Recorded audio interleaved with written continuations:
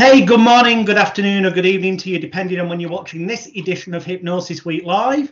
It's me again, Alex Williams-Smith by birth, but better known to some of you, certainly through the social media accounts, as Jonathan Royal, the British bad boy of hypnosis.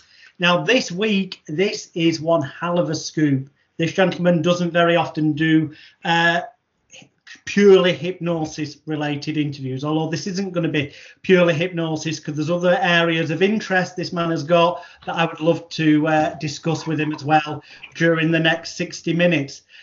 One of his biggest achievements, notable, is that he has the longest running comedy hypnosis stage show residency in the world today at 32 years. I don't know if this is year 33 we're going into. He'll clarify that in a minute. So please welcome to the show the legend that is the man himself, Mr. Ken Webster. How are you, Ken? I'm all right, thanks, Alex. I'm not too bad. You know, getting through this doing nothing all day. He's doing me. Yeah. There you go. So look, the first question I ask everyone, and the last one is the same every week. In between, it's different because obviously your life's been different and your career's been different. But the first one is, there was a time when Ken Webster wasn't a hypnotist. What's your background? How did you end up involved in this crazy industry? Oh, well, I suppose entertainment has run in the Webster family. My granddad had a circus of performing pygmies back in the early 1900s, yeah. And basically, I was a cinema projectionist for a few years. I saw a hypnotist when I was 9, a guy called Robert Halpern, possibly one of the most respected hypnotists ever. I saw Robert when I was 9, and I thought, you know, that looks different. And so basically, as I got older, I was a cinema projectionist, showing loads of films and stuff. Saved up the money, started doing courses back in 1981 with Will Proudfoot, of all people, lovely man. And basically, that's how I got into it. I saw a hypnotist when I was 9 and thought, that's what I want to do. Now, the thing is, Wilf had the Proudfoot School of Hypnosis as well as a chain of supermarkets. An interesting gentleman he was. I know that he had the rights to teach in England Gil Boyne's syllabus, so to speak, for hypnotherapy and stuff. And I know you studied that. And I believe I've been told by one or two people I met in the past that you also went back and you helped out as a facilitator on courses as well. I did, yeah. I helped Wilf teach rapid inductions. And Gil Boyne came over. Gil Boyne did a few courses as well, as did Ormond McGill. So, you know, quite a lot of the American hypnotists came over, did courses with Wilf. But I did about 4 years with Wilf altogether, on and off. So who would you say you actually learnt the stage side from? Because obviously Wilf mainly taught essentially therapy, but Gil and Ormond, the two names you've just mentioned, obviously dealt with stage as well. I learned the stage side of it, to be honest, Alex, off myself. Basically, 1986, I think it was, I went to Spain for 2 weeks holiday after doing 4 years with Wilf. I went to Spain for 2 weeks holiday, and I didn't come home for 3 years because I was in a bar one night, and the guy said to me, well, in the bar, what do you do? Oh, I've been training to be a hypnotist. Oh, can you do a show? I've no idea. Do you want to do one tonight? Yeah, all right. So I pissed about for a couple of hours, and it sort of started there. And one bar owner saw me do that show, and another one saw me do another one. So I ended up working 7 nights a week out in Spain, which was great training ground. I mean, I'd seen Robert Halpern many times at the Opera House in Scarborough. I'd seen Andrew Newton many times at the Opera House in Scarborough, very good friend of mine, and Hugh Lennon, very good friend of mine. I saw Hugh, Andrew, Robert, and I thought, oh, yeah, you know, that's it. I looked at what other stage hypnotists were doing and thought, how can I twist that round to be my own persona, my own sketches, which is what I did in Spain. Now we're obviously going to go back to hypnosis later because this is Hypnosis Week and the viewers are therapist or stage hypnotist or involved in some area of the hypnosis industry. But you have so many different strings to your bow, Ken. Now, people watching this, if you look underneath this video, wherever it is, whether it's the Vimeo video or the YouTube version or on social media, there will be various internet web links underneath this video. all of them are ultimately Ken's different websites for different things. Let me briefly run you through them. There's kenwebster.co.uk. That is where you will go to get his live show DVDs. And if you were putting on, say, a hypnosis conference and you could afford Ken's fee and you wanted a stage hypnotist at the conference dinner, that will be the one to go to. redtickfilms.com, we're going to ask Ken about these different areas in a minute, is where Ken offers filming services to film events and shows, and also there's shows on there that he's got the rights on that he sells the DVDs to, so have a look there. Some of them are comedy shows. There's punk rock music as well, if that's your bag. Perhaps of more use to the majority of people watching this will be carryonprinting.co.uk. Certainly if you're in England. Bit prohibitive maybe if you're overseas watching this for the shipping on stuff, but in England definitely, if you want printing of any type, promotional items for your business, your show, your therapy practice, whatever, that's the one to be looking at. And also, if you're a therapist, if you're a human being who wants to lose weight, full stop, or you're a therapist who wants to look at what another therapist has put together, it might be worth you taking a look at Ken Webster's hypnoticgastricband.com, where Ken sells a USB with the 4 audio recordings that make up his gastric band approach, and what have you. So they're the links. You can see them there. You can contact Ken through them and get all the stuff. But that does bring me to the obvious question. Wow, you've got various different businesses going on. Well, do you not like to have a rest sometimes? You missed out jukeboxdecals.com. That's the one that I've started since I've been in isolation. All right. Well, basically, nobody really wants T-shirts and stuff printed at the moment. So a very, very close friend of mine, Robin from the Grumbleweeds, he restores old jukeboxes. And he's been on at me for a long, long time. But why don't you start printing decals for jukeboxes? The Wurlitzer logos and these little numbers that they stick on the carousels and stuff. And I'll get round to it, Rob. Well, 2 weeks of doing chuff all, I've managed to actually get round to it. So jukeboxdecals.com for anybody who is restoring jukeboxes. I was making a note of that, so I'd put it under the video. We sell all the decals and all the stickers for the glass, for the carousel numbers, for buttons, etc. We only started that a couple of weeks ago. So it's a work in progress, is that one. But it's doing well. We're a lot cheaper than anybody else. You won't get them anywhere cheaper because a lot of these things are only available in America or only available from Germany. Right. Well, these are from the UK. You get them the next day. But that's another string to the bow anyway. Red Tick Films. Basically, I've always been a punk at heart. Always been a punk. I've always been into the old punk music. Since I was a kid. And I used to promote punk bands in Scarborough. The first band that we did was the UK Subs. And I said to Charlie Harper, the singer, look, any chance of us doing a DVD and selling it for you? Yeah, no problem, Ken. So we did the UK Subs. We did the Angelic Upstart, In for Riot. We filmed Public Image Limited, John Lydon, one of my heroes, where I managed to interview him as well. So there's a lot of punk DVDs on there, but we've just done Mick Miller. We've just done Mick Miller's DVD. We've done a couple of DVDs for the Grumbleweeds. For sadly Graham when he passed away, there was a couple of charity shows that we filmed for them. They're all available on Red Tick Films. So that basically was how we sort of got into the filming business. Then we were asked to do other acts as well. We did Andrew Newton's live DVD.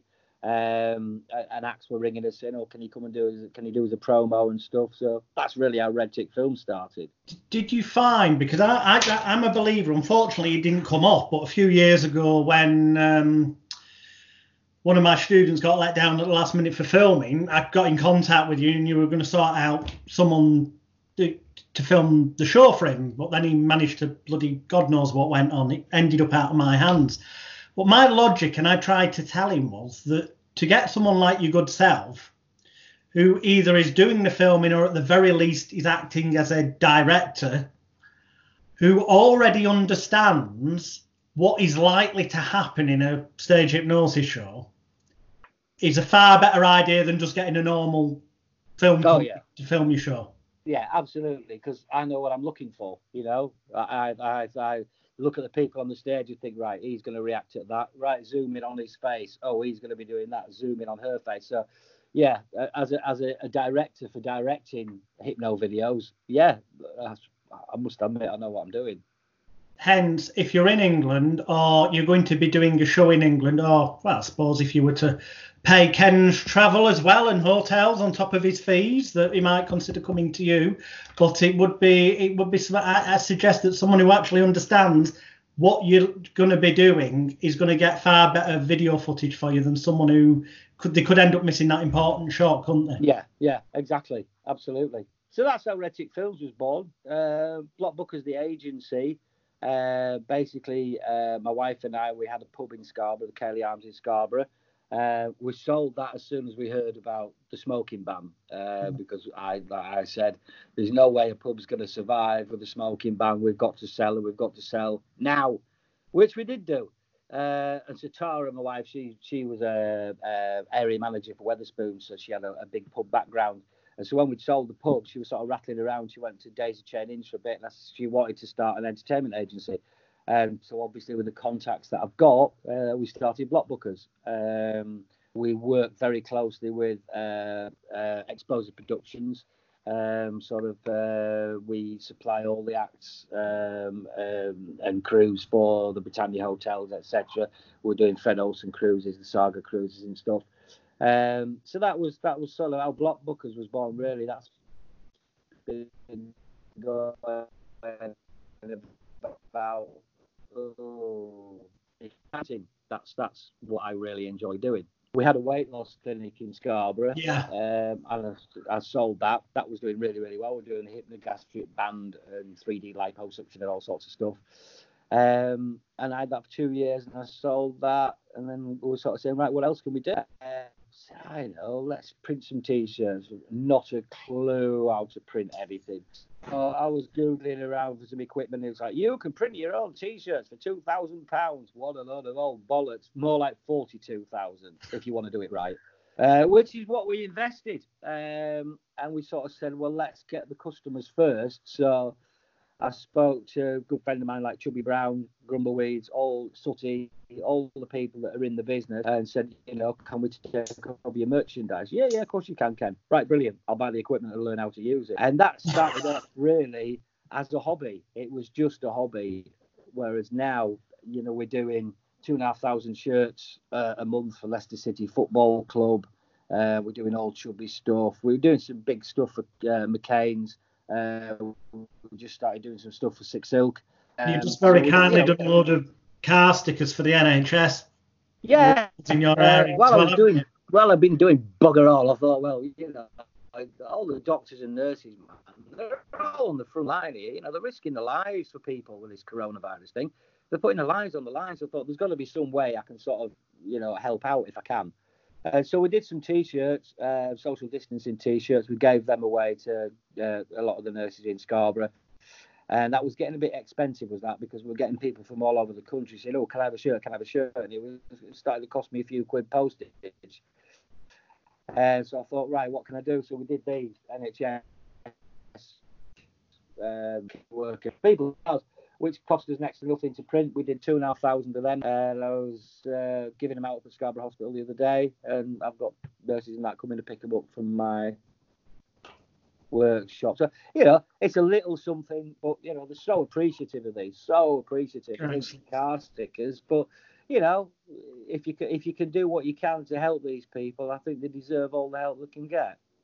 Excellent. For anyone who might hopefully be watching this in the future as well, as in like fingers crossed, say a few months from now when we're no longer in England on the lockdown and the same around the world, this was filmed on the 7th of April 2020 to put it in perspective. Yeah. If anything seems at all batshit crazy. So, it's so varied what you do.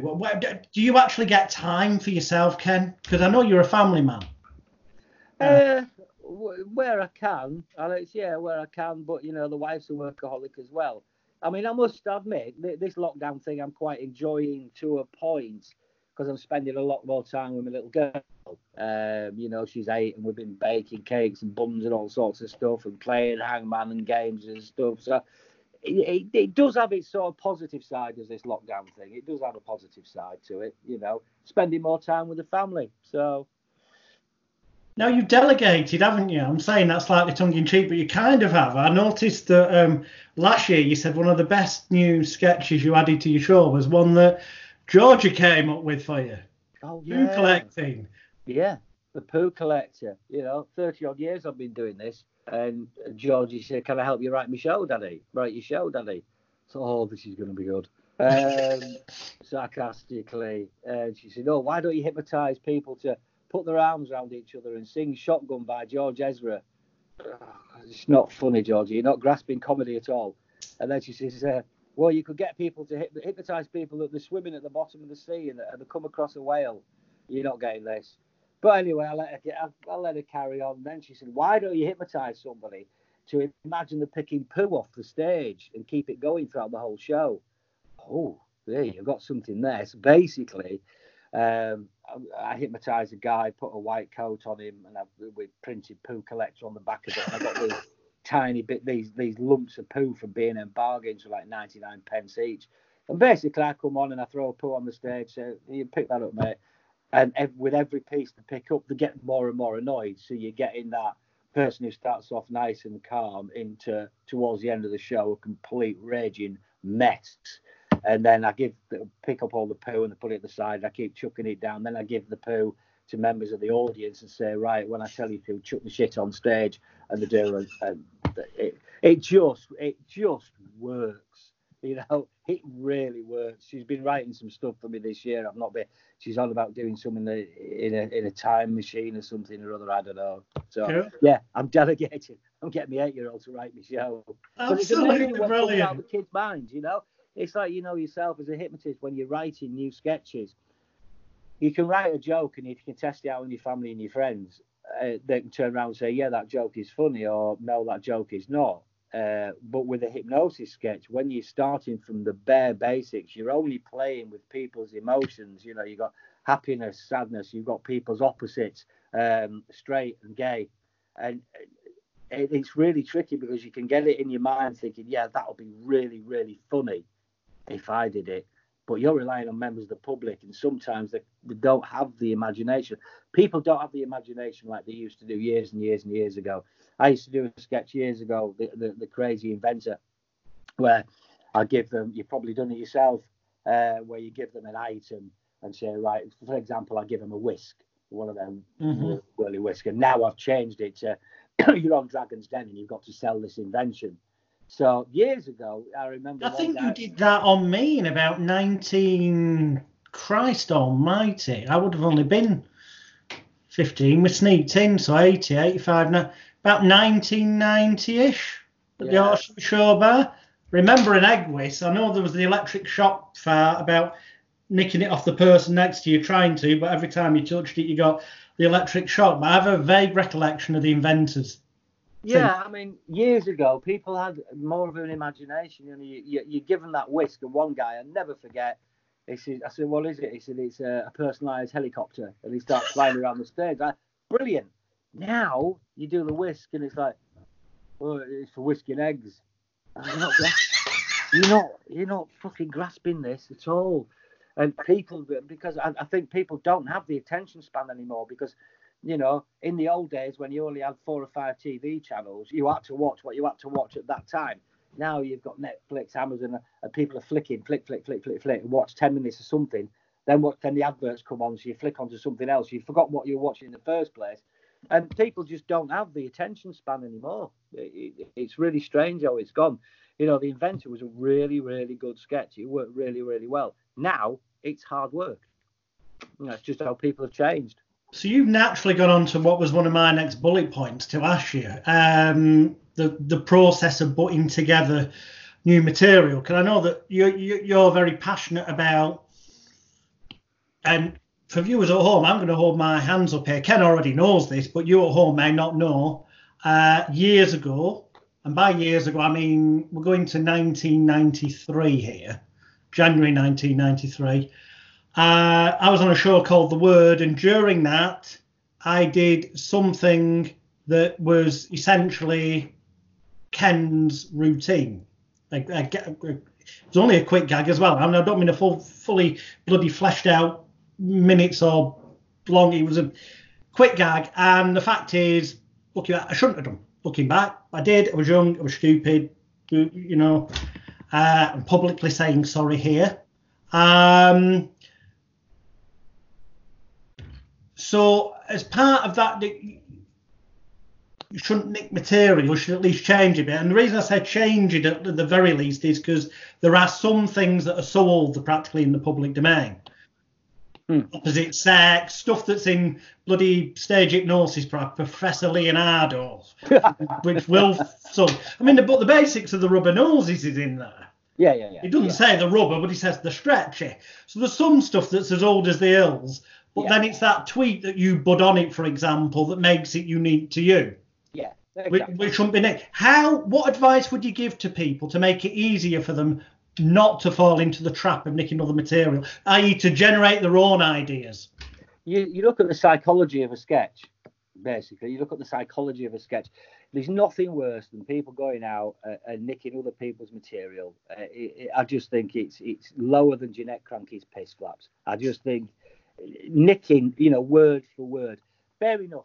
If you see a sketch and you think, yeah, I like that sketch, right? Okay, what's the psychology behind it? Right, you're turning somebody into something that is their complete opposite. Right, well, how do I make that my own? The sketches that I know that I've sat down and written myself, like the drink driver sketch, like the lap dance sketch, blah, blah, blah. There's lots of sketches where I've sat down and I've worked and I've worked and I've worked and I've worked and I've got it absolutely spot on. Then somebody comes along with a notepad and pen, writes it down, goes off and nicks it. That's not nice. That's not good. If somebody comes up to me, which they have done in the past, hypnotists have come up to me at the end of the show and said, Ken, I really like that sketch. Would you mind if I used it? Not a problem at all. You've got the decency to come up and ask me. Absolutely fine. I was doing when I had Stan, my dog. You should at least sell him a DVD, Ken. At the very least, you should be selling him a DVD at that point. At least buy the bloody DVD as well. Well, I mean, when I did Stan, my dog Stan, who was a boxer, bless him, and I did I videoed Stan because I was, again, first hypno in the country to do video screens at the back. And I videoed Stan, look into Stan's eyes and you'll fall asleep. The first thing I did was rang Hugh Lennon and said, look, Hugh, you do the hypno dog. I'm just doing a quick sketch on stage. Would you mind if I did? And I showed Hugh the footage and he turned around and said, absolutely not a problem, Ken, and I just think it's decency to ask people, and there's nothing worse than sort of looking at a hypnotist, seeing your own sketches, thinking, you've done that wrong, that shit, you shouldn't have said that, you did that in the wrong way. It's just you see an idea. I mean, 32 years I've been at the Pleasure Beach now, and I try and write a brand new show every year. That's hard work. Yeah, I mean, I do regurgitate stuff from time to time. I think, right, I used the drink driver sketch last year. How can I turn that round now and change it? Whether you're getting a parking ticket this time, just something to change, because that's what makes you an individual. That's what people come back year after year after year. Some people come back week after week to Blackpool to see the show. I can't give them the same old shite, Mm-hmm. I mean, I have gone back to basics, I must admit. I've gone back to, imagine your Freddie Mercury, for God's sake, because, again, in these days of political correctness, PC brigade, you can't say anything without upsetting. Well, that's my next question on this list. You mentioned before people's attention span has changed. And, yeah, I believe with social media and all these stimulants, that's a contributor to that. But I know it has, but for the viewers at home, I want your opinion. How has things changed, both in terms of the physical comedy routines that you get volunteers to do, as well as your verbal comedic reactions around those routines, with all this political correctness and you can't say this, you can't do that? God. I mean, basically, the shows I do now are absolutely nothing like we were doing sort of in the early 90s, where you'd have a rubber doll on stage. And there's a very fine line between being offensive and being outrageous. and you've got to know where to draw that line. And that's especially nowadays with the political correctness stuff. You know, you can't say anything without somebody being offended.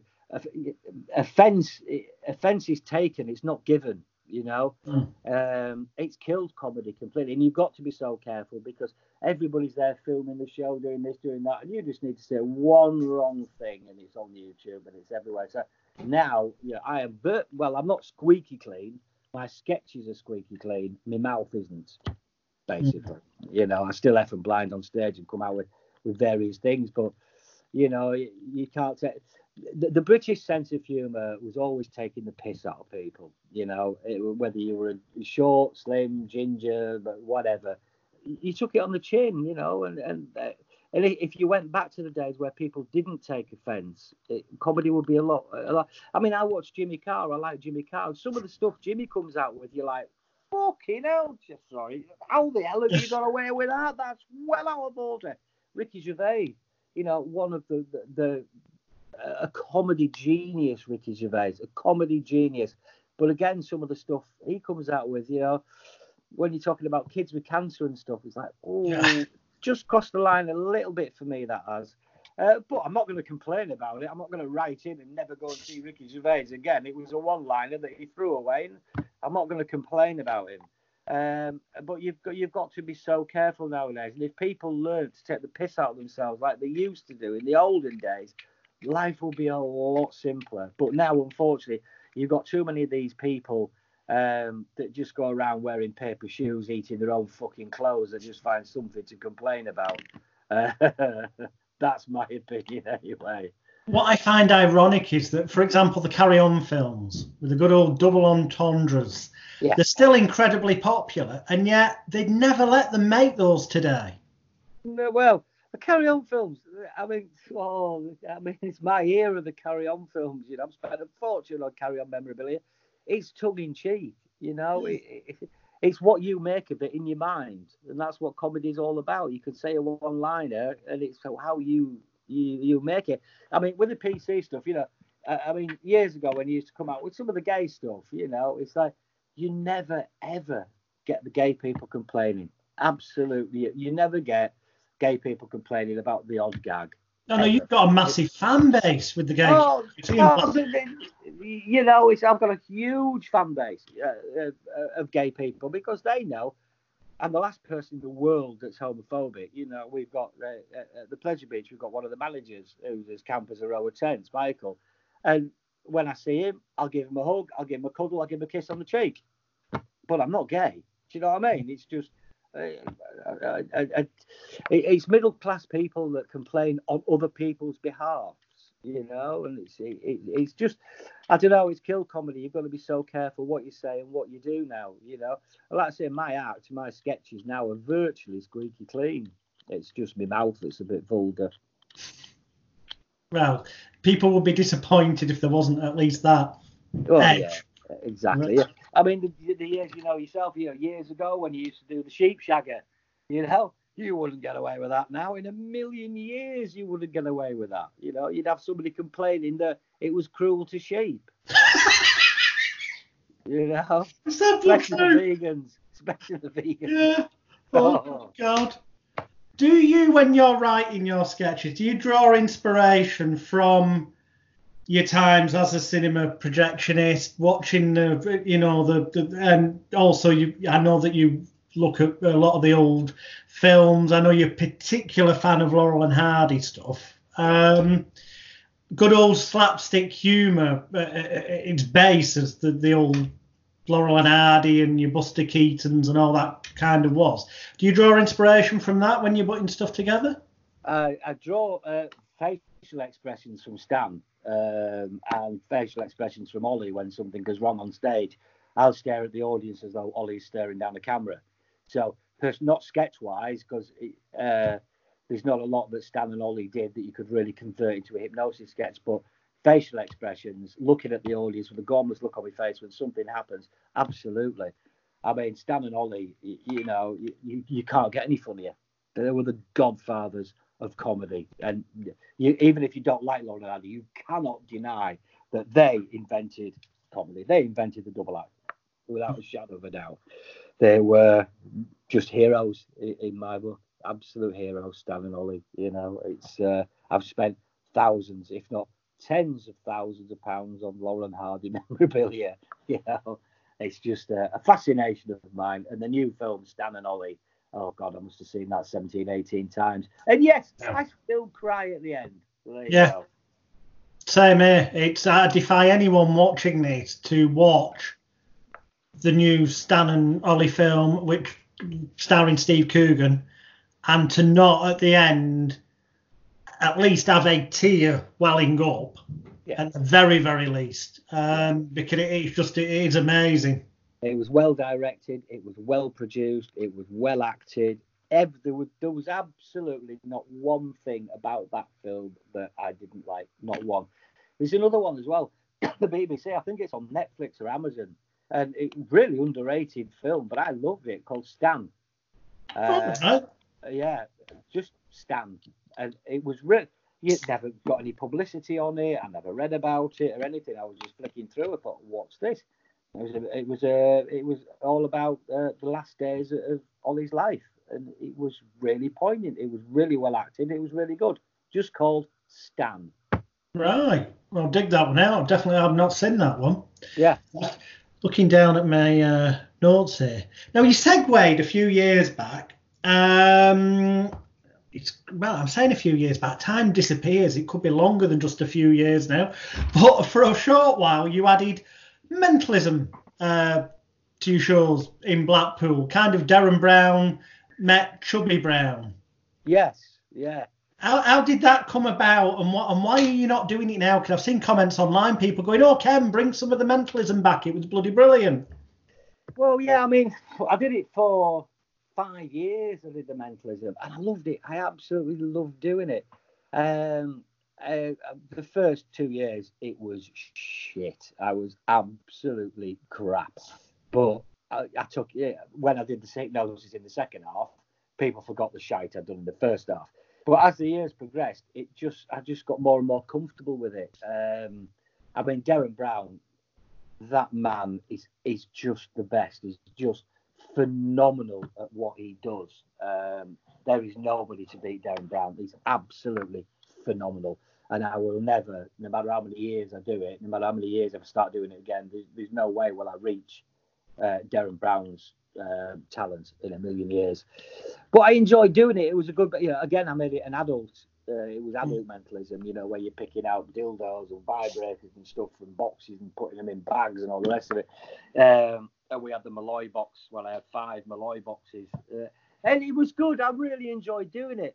And a lot of people, were saying, "Oh, when are you going to do the mentalism again? When are you going to do it?" But on the other hand, a lot of people saying, "Love the mentalism, but we prefer the hypnotism." So I was really in 2 minds whether to do it again, whether to bring it back or not to bring it back. I don't know. I might bring it back again. Is there any scope to do 2 different nights, literally 2 different shows? I'm not a good enough mentalist to do a full night of just mentalism. So. Interesting. I suspect you're better than you think you are, because the presentation is the key, and you've already got that. Yeah, I mean, the presentation, yeah. Towards the end, I got more relaxed with it. I got more comfortable with it. And again, with mentalism, it's not as bad as magic. If a magic trick goes wrong, you're bollocks. If a mentalism trick goes wrong, it's not your fault. It's the powers. Either that or you've got a flat battery on your receiver, one or the other. Secrets. But no, it's I enjoy doing the mentalism. It was. I remember what I had this. I had a lady up from Thailand. Well, going back to political correctness, and there was a guy in the audience with this Filipino Thai girl or whatever, clearly mail order. So I said, I need a volunteer out of the audience. Can you come and give me a hand? Well, yeah, you'll do it, love. And this lady came up on stage, and there was a spotlight shining down on her, and it was to pick a card or something like that. So I said, "You're all right, love. Stand yourself under." And she had a short skirt on. I said, "You're all right." I said, "Just stand yourself under that light. We can't see your cock and bollocks. You're all right." And it was like tumbleweed. I thought, fucking hell, I've crossed the line here. But then a table in the left-hand side started laughing, and it was like a Mexican wave, and it went all the way across the theatre. And that laugh must have lasted 2 minutes. It absolutely ripped. But going back to PC, people look around and say, is it okay to laugh at that? Is it okay to laugh at this? You know, and it's like, she was pissing herself as well, you know. PC, she was laughing, you know. But yeah, that was actually one of James Brandon's best ad-lib. James Brandon, the other half of the Grumbleweeds, he's been in the business 40 odd years, and he's brought out a book, the best ad-libs and the best one-liners. Armed and Dangerous. Yeah, and I'm really proud to say his new book has got that quote in it, saying it was the funniest ad-lib he'd ever seen, which I was really chuffed with that. Excellent. So I'm just thinking, there's so many different areas you've done. Tell us a bit about you. A few years back, you used to start the show with I've had a mental brain fart, and I should have wrote this down. But the Saw character coming on the Billy, Billy from Saw, and I know that one of your businesses you were hiring out proper pro quality horror characters and stuff. How did that come about? I'm a horror hero. Well, basically, it was an idea that I had. Again, another one of my obsessions is collecting horror memorabilia. And I got the original Billy puppet from Saw 2. He's in the scene where he gets thrown to the ground. So basically, I had Billy adapted. I had a remote control bicycle made, and I had Billy's mouth was able to move, and his eyes were able to move, his head was able to move. So I did fully. He's sat me down. The wife keeps saying, "No, we're going to sell that. We're going to sell that." No, I'm not going to sell it. So I just thought, I want to do something different here. So I was opening out the show with different characters, and I bought the original Michael Myers mask from Halloween, the new Halloween, the Rob Zombie version. I bought the original outfit from Texas Chainsaw Massacre, the original version with Gunnar Hansen. A very low budget film, but I loved it. My Bloody Valentine, Harry Warden with a gas mask and stuff. I got some original stuff for that. I got original Freddy Krueger hat, so I got all the Freddy Krueger stuff to go with it. Who else have I got? Jason Voorhees, Michael Myers, Jason. So I've got all these different horror characters. And I thought, right, well, they're only sort of stood on mannequins in my house, so I'll rent these out at Halloween. And so I get some actors together and say, right, you're dressed in that, you're dressed in that, go scare the shit out of people. We've done it at Blackpool Pleasure Beach now for a few years on their Halloween stuff, and I love doing that. I loved it. I'm Gunnar Hansen, Leatherface. I had a 6-foot chainsaw made as well, covered it all in blood. It's a proper chainsaw, but we stopped the teeth from going round. Yeah. And basically, we just go around, all 5 of us, just scaring the shit out of people. And I loved it. It was just brilliant doing that. So, but there wasn't a lot of call for people hiring out the characters, to be honest. So I just kept them for myself. Scare the kids. Trick or treat. Shit themselves when they see Leatherface stood at the door with a in their hands. Don't come back. Excellent. Oh, dearie me. Right, back to hypnosis. What? Because you still do. Well, I don't know if you still do right now, but I know when I spoke to you a few years back up in Blackpool, you mentioned that you did. You were helping somebody with OCD, I seem to recall it was, and that you still do the odd bit of therapy and stuff. Yeah, I mean, I still do the odd bit of therapy if it interests me. Smoking and weight loss and stuff, no. But if somebody comes up to, like the lad with OCD, he's a proper paramedic now. He's fully passed his exams and he's putting his life on the line and driving ambulances and stuff now. Whereas at one point, you weren't allowed in his bedroom. He wouldn't go out. If he went out in his car, he'd drive around the block, come back and clean it 3 or 4 times. And you weren't allowed in his bedroom because everything had to be in its place and stuff. And we had 5 or 6 sessions now. That gives me a massive boost. That sort of thing. Funnily enough, I was talking to his dad because his dad cuts my grass. And I was talking to his dad and I said, "How's Wayne? He's doing really well. Really, really well, And that was a real good feel factor. That. So, yeah, I mean, if I get people, that really genuinely need some help and I believe that I can help them, then I will do. But people say, "Oh, can you stop me smoking?" No. No. But buy a CD.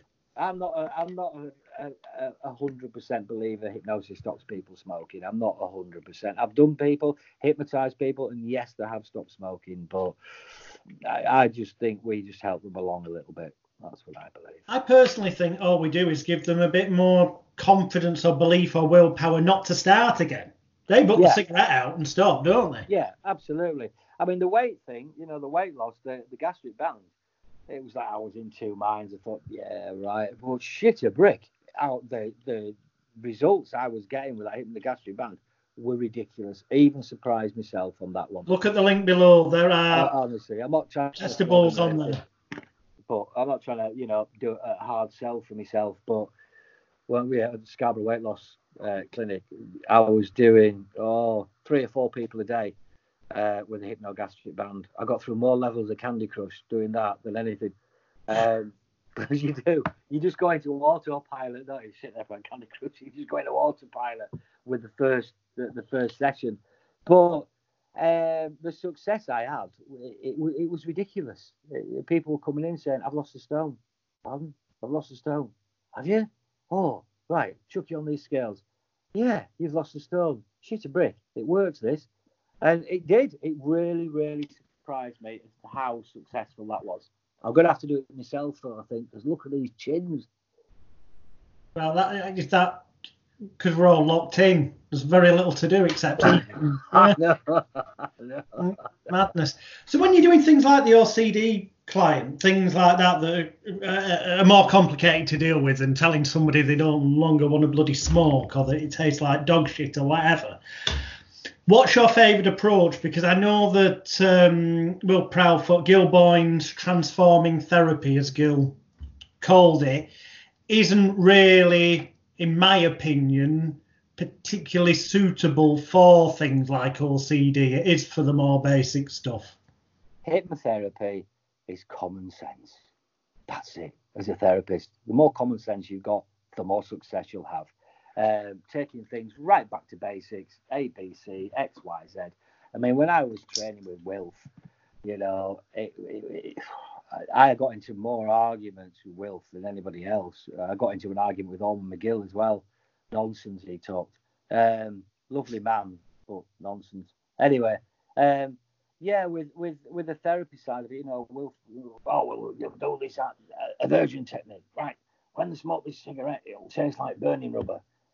It's just bollocks, because the first thing that person will do is, I'll just see if it does taste like burning rubber. Oh, no, it doesn't. How much have I just wasted on that hypnotist? Nonsense. I go into them being in a hospital bed, and you've just been diagnosed with lung cancer, and you've got your children around you, This is not going to cause you any adverse effects afterwards, but you will think about it. And chuck all your safety nets in there, and I've stopped more people, allegedly stopped more people smoking by doing it that way, scaring the shit out of people, really. This is what's going to happen. You carry on smoking. This is what's going to happen to you, and this is what's going to happen to your family. Simple, And I'm more like, you can't do that. You can't do that. Well, why am I getting more success than you with a cigarette that tastes like burning rubber? I just totally disagree with that. And it was the same with before the hypnogastric band, where he was like, you won't be eating chocolate anymore. You won't be eating cakes anymore. It just didn't, to me, it just didn't compute. It's like, right, okay, you've just been diagnosed with type 2 diabetes. Your life has now been shortened, Look at what you look like wobbling down the street. Imagine what you smell like, because you sweat more as a fat person. And I went right into the nitty gritty of it. And again, you can't do that. Well, yeah, you can, because that's successful. It's just stripping stuff back to ABC. With the OCD, the first thing I did with Wayne was I said, right, where are we not allowed in our bedrooms? Nobody's allowed in the bedroom. Why not? I said, I just don't like people in bedrooms. So, if you want help, let me into your bedroom. So he did. And I went in his bedroom and wrecked it. I threw all his pencils everywhere. I threw all his bedding everywhere. I opened his curtains. And he was in a state. I said, right. I said, what's happened? What do you mean, what's happened? I said, has the house fallen in? No. Has anybody died? No. I said, so your bedroom's a mess. How has that affected you? What's that? What drastic effect has that had on your life? And he went, none. And that was it. That was the realization. Light that switched on his head. I said, right, Wayne, go on, we'll make your bed. We'll do it all up again. We'll do it all. We put everything right, everything back again. How do you feel now, Wayne? Oh, I said, that's better. Oh, here we go again. And wrecked it all again. I said, how do you feel now? He said, not as bad as the last time. So we were making inroads there. We tied, and I think we had about 5 or 6 sessions. And what the annoying thing was he was in a psychiatric unit, Tall Trees or Green Trees or something in York. He was in there Monday to Friday and coming home Saturday, Sunday. And they were giving him tablets, antidepressants, which to me is just like putting wallpaper on a damp wall. It just covers the problem, but the tablet wears off, your problem's still there. That's my own opinion. And cut a long story short, Wayne and I have been seeing each other once a week for about 6 weeks. I said, look, take your meds if you want. If you feel more comfortable taking your meds, take them. If not, don't. The choice is yours. You're not going to die if you don't take them. They're not, they're not life check. They're not keeping you alive, basically. So towards the end, his dad and his mum and Wayne went through for evaluation at the psychiatric hospital. And the doctors turned around to him and said, we've got good news for you, Mr. I'm not going to say his last name. We've got good news for you. We're allowing Wayne to go home on a permanent basis because we believe that the tablets we've been giving him and the therapy we've been giving him here have had a fantastic effect on Wayne. So we're now discharging him. And his dad said he hasn't taken any tablets for 3 weeks. He's been to see a hypnotherapist, and the doctor said, that's rubbish. That you couldn't have an effect on that. It's a therapy we've been doing here and the tablets. It's like, you dickhead. So yeah, it was good success was that with the LCD. But again, you can do all this training that you want, but you just use your common sense. Like when I wrecked his room, it's like, well, nothing's going to happen, Wayne, and it didn't. And that's what he then had trust in me, because the second time we did it, he didn't feel as bad. So he thought, yeah, this has made a difference. Nobody's ever done this before. People have only said, right, are you feeling a bit anxious? Colour this picture in and take some amitriptyline. Yeah. I'm laughing because sadly it's so true, and there'll be people sat at home watching this who know it's true. You bloody CBT, cognitive behavioural therapy cobblers. Yeah. And I call it mind rape, getting people to bloody unnecessarily relive stuff. At least the context of what you've just described had a positive, quick, noticeable difference to him. Exactly. It's like, right, what we're going to do today? We're going to have a quiz today, so we'll have another 6 people with mental health problems. We're going to have a quiz. Right, what day is Christmas Day on? Oh, it's aversion therapy. It's bollocks, if you ask me. But there you go. That's just my opinion. You don't have to believe my opinion. You don't have to take my opinion. It's just my opinion. I'm inclined to agree. I mean, people watching, I'm sure you developed that approach yourself, but it's very similar to Frank Farrelly's provocative therapy, as he calls it, which is about proper in the face, getting them to confront it like that and notice that it isn't the end of the world. So they've got some kind of proof and evidence. Exactly. I mean, I think was it Fritz Perls Gestalt therapy. I can never forget her course with Wilf. Wilf was messing about with Gestalt therapy, and this woman said that she was a bit overweight and she ate a lot of cake. And I said, right, sit in that chair over there. So she had 2 chairs, one sat opposite each other. Right, you sit in that chair there and become the chocolate cake. Oh, no! And that's going to do who any good whatsoever. And then she had to have a conversation with herself as a chocolate cake. So, just tell her she's going to get fat, sweaty, have diabetes, type 2 diabetes. She'll stop eating the cake, but become the chocolate cake. Whoa. Sorry if there's any Fritz Perls people, fans out there, and Gestalt therapy fans out there, but not my bag. Excellent. I've got to ask you, because it's on the bullet points, and I've only got like 10, 11 minutes left. So we might overrun a couple of minutes if that's okay. Street hypnosis, the bloody ridiculous, let me get this out, craze that it started in America. No disrespect to Richard Nongard and John Saborn, none whatsoever. They're both friends of mine. I've interviewed them. You can see them on hypnosisweek.com. And things are way different in America. But they did popularize hypnosis on the street as a hobby, effectively hypnotizing random strangers for own purpose of ego stroking, sticking their hands to lampposts and all this nonsense. And in America, not too much of an issue, because most of the videos I've seen of people doing it there, they appear to have been told by Richard, who I know's into safety, don't stand near bloody roads where traffic's coming by and whatnot. However, in England, then, well, I'm going to mention name because I've done in the past. Anthony Jacquin, nothing against him as a human being personally, but in the context of teaching people not enough, so it's potentially dangerous, released a product back then that magicians got hold of and started filming themselves doing street hypnosis in England, the way it was becoming a craze in America. And you would see videos going up where people are stood on the edge of a pavement.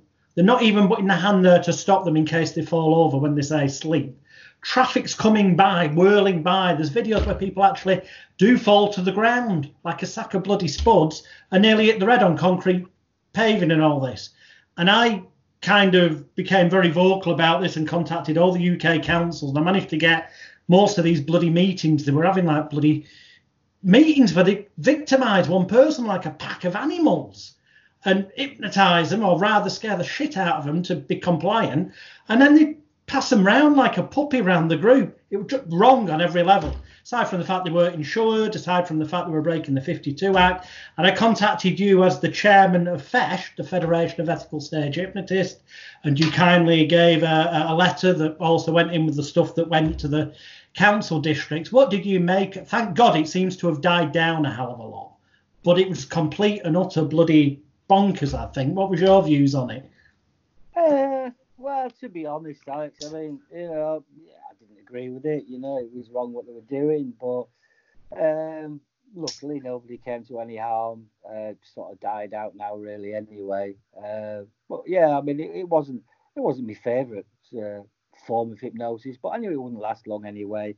They weren't causing any problems with business or anything as such. They could have done if something had gone wrong, but they didn't, And it's like, it was just one of those flash in the pan things, I think, that's now sort of over, and they've had the 10 minutes, 15 minutes of fame or whatever, and I think it's all died down now, to be honest. I think stage hypnosis itself, apart from the street hypnosis, I think stage hypnosis itself has really quietened down because people have changed, Well, that was the next question. What do you think the future of stage hypnosis is? I think people nowadays are a lot more cynical than they were. When I first got into this, very early 80s, to be a hypnotist, you had to know a hypnotist. You had to learn off a hypnotist. You didn't have the internet, you didn't have emails, you didn't have mobile phones, you didn't have any of that. You had to go and sit with another hypnotist and learn your trade. Whereas now you can go on the internet and type in, I want to be a hypnotist, bang, you can be a hypnotist. But again, this out of, I would say, if there was 1,000 people bought 1,000 courses, 2 of them would be hypnotists. Because at the end of the day, yourself, you can teach somebody to be a stage hypnotist in an hour. You can't teach people to be an entertainer. That's something that you're born with. It's not something that you can learn. You cannot learn to be an entertainer. It is impossible. You're born with that. But anybody can be a hypnotist within an hour. It depends what you do with it when you've got the knowledge. And like I say, not everybody is a born entertainer. And some people do it. Some people do courses, I think, just to find out how it works. Like you buy a magic trick to find. I've spent so much money on magic tricks because I wanted to know how it was done. And then put it in a bin. It's not worked. But I just think that, like I say, you're born an entertainer. That's something that you're born with, not something you can learn. And I think times have changed now. What's the future of stage hypnosis? it'll still be there. It'll still be around. The TV side of it, I don't think it'll ever be on television again. Not after that last load of old bollocks that was on. I don't think it'll ever be on telly again. It might be on Netflix, maybe, but I don't think it'll be on your main channels. I'm guessing Ken's referring to you Back in the Room, the game show where it was. I didn't watch it. It was completely flawed. The concept. Now, Keith Barry, he's a great mentalist. Technically, he's a good hypnotist. I don't know, but I don't know why he took on the role, because the concept was at the end of it, after they've done things to to get to the final. In the final bit, the hypnotist has told them that, every time I cough, for example, you'll get an electric shock, so that'll make you drop all the balls that you've been grabbing from one bucket over there, that you've got to get to the other side of the stage. But these people knew that if they get the balls from that side of the stage to the other side, everyone they get in the other bucket is worth money to them.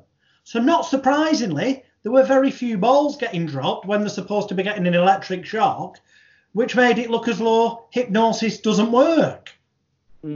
That was the fundamentally flawed bit of it. Yeah, I mean, I didn't watch it. I'll be honest with you, I didn't watch it because I read about it and thought, I'm not arsed. I'm not listening to this. I'm not watching this. But no, I don't think it'll be on TV again. I mean, I'm lucky, hopefully starting Blackpool in July. God knows if I am doing or not. I have absolutely no idea. We'll just have to wait and see, And I've just realised my background's terrible. I must point out I'm actually in my print shop and not in my living room, because I've just noticed that there's no wallpaper on that. Oh no, we figured we figured that was a purposeful thing, because earlier on when you were talking about printing equipment and the cost of buying it, you move your camera around and we can see printing equipment. Oh right, I just looked at the background. I thought I look as though I live in a hovel. But no, I thought you were consciously aware of that before. So we're getting right close to the end, and there's a question I ask everyone at the end. I'll come to that in a minute. But before I do, I just want to remind viewers that below this video are all the links to Ken's various different websites. If you've not seen his show, or you have and you didn't buy a DVD when you were there, go and buy DVD. If you want to lose weight, go and get his gastric band system. If you're a stage hypnotist and you want to get more bookings, and you can get and you work decent venues, or you're going to hire one, get it filmed properly, get in touch with Ken. If he can't do it himself, he'll give the advice to the people he can supply you with to film it in a manner where they will get the right shots, because he knows what he's bloody talking about. Simple as that. So I'm just quickly looking at my notes here. We've covered mentalism, stage hypnosis, hypnotherapy. Yes, you mentioned much earlier on. I remember when you were talking about the cake, it jumped into my head. Right at the beginning, you mentioned you've been doing baking and cooking with your daughter while on lockdown. And it's cooking something you do a lot of, because you actually won Come Dine With Me on Channel 4 in England, didn't you? I did, yeah. Yeah, I wouldn't Come Down With Me. It's one of those programs that my wife and I used to watch all the time. And I said, I'd love to do that one day. And it came to Scarborough. And I did it and won it. Thoroughly enjoyed doing it. They asked me back to do a Champion of Champions, but I declined on that. It was a one-off show they did, and I think they got 4 of the most entertaining people that were on there. And look, I was picked to do it, which was quite an honour, really. But I turned it down. I'd done Come Down With Me. I didn't want any more TV challenges. But yeah, I love cooking. Yeah, me and my little girl cook all the time.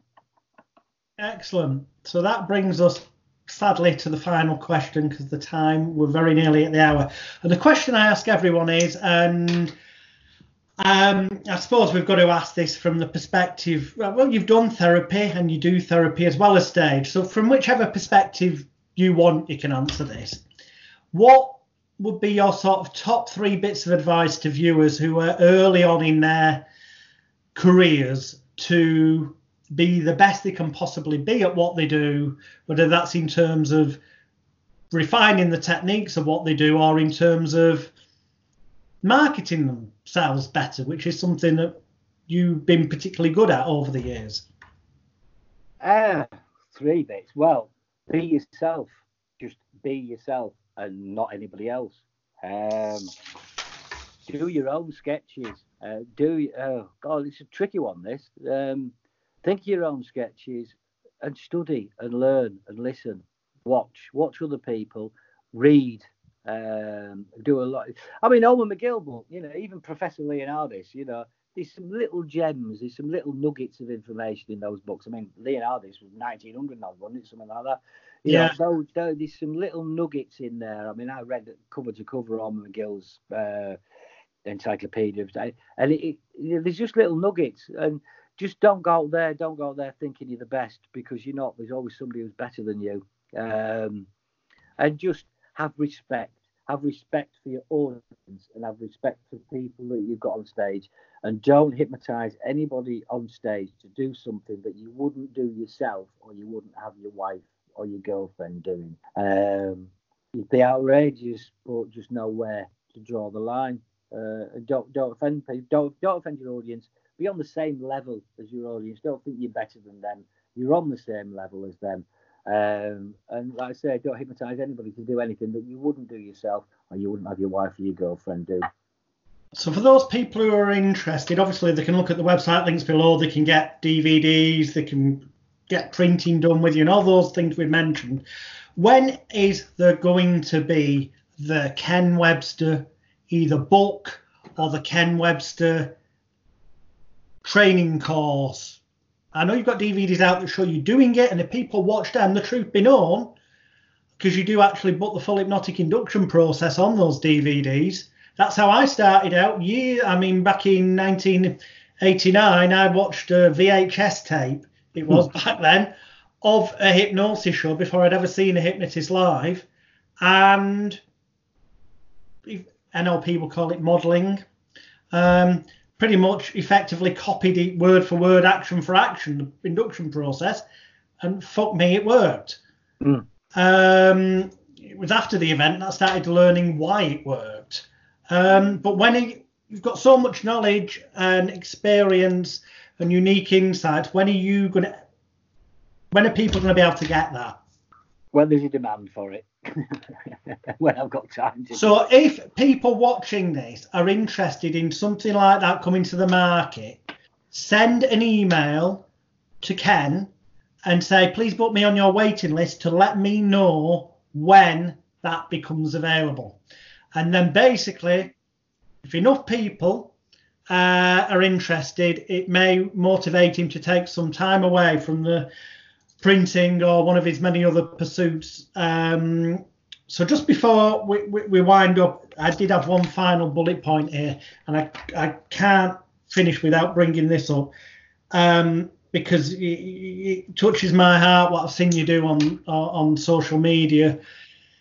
My grandmother, my grandma on my dad's side, and my gran on my mum's side, we lost both of them ultimately to dementia, and it's like losing them twice. Yeah. And I know you do a lot of fundraising for dementia. Yeah. Charities. Absolutely. I mean, it was my mother-in-law who died. She died in January, and she had vascular dementia. And if there's, it's just such a cruel disease, because she was diagnosed 4 years ago, and she was admitted into a care home 2 years ago. And my wife, for the past 4 years, has watched her mum die. She's dead, basically. Yeah. But she was still alive. So it was virtually a 4-year grieving process that my wife had to go through with her mum. Luckily, and I say luckily, she died in January, and I don't mean that in a nasty way. But what gets me and what really fucks me off is you can't, if you got cancer or heart disease, all your care is paid for. If you're a scratter on universal benefits and you've never worked a day in your life, all your care is paid for. But dementia, Alzheimer's, is not seen as a health need. It's seen as a social need. So therefore, if you have dementia or Alzheimer's, you have to pay for your own care in a care home. That is disgusting. Yeah. And it's about time the government changed the stance on this. There's supposed to be a green card going through to change this, But if you've got dementia or Alzheimer's, you have to pay for your own care because it's classed as a social need and not a health need. So when you're sat in a chair and you can't eat and you can't swallow and you can't talk and you can't walk, it's still a social need. It's not a health need. Wankers. Yeah, couldn't agree with you more. So yeah, that might seem like a somewhat depressing, sobering talk to end with, but it isn't. It's reality, and it's to illustrate the heart of gold this gentleman actually has that some people might not necessarily have realised or seen, but it is, you know, you can't deny the facts that are out there. Look at the links below. Ken, thank you so much for sparing the past 65 minutes. Sorry, we overran 5 minutes. You're welcome. No problem. Enjoyed it. It's been a pleasure. And yeah, everyone, check out the links below. Contact Ken, and we'll see you on the next edition of Hypnosis Week. Bye for now. Cheers, Alex.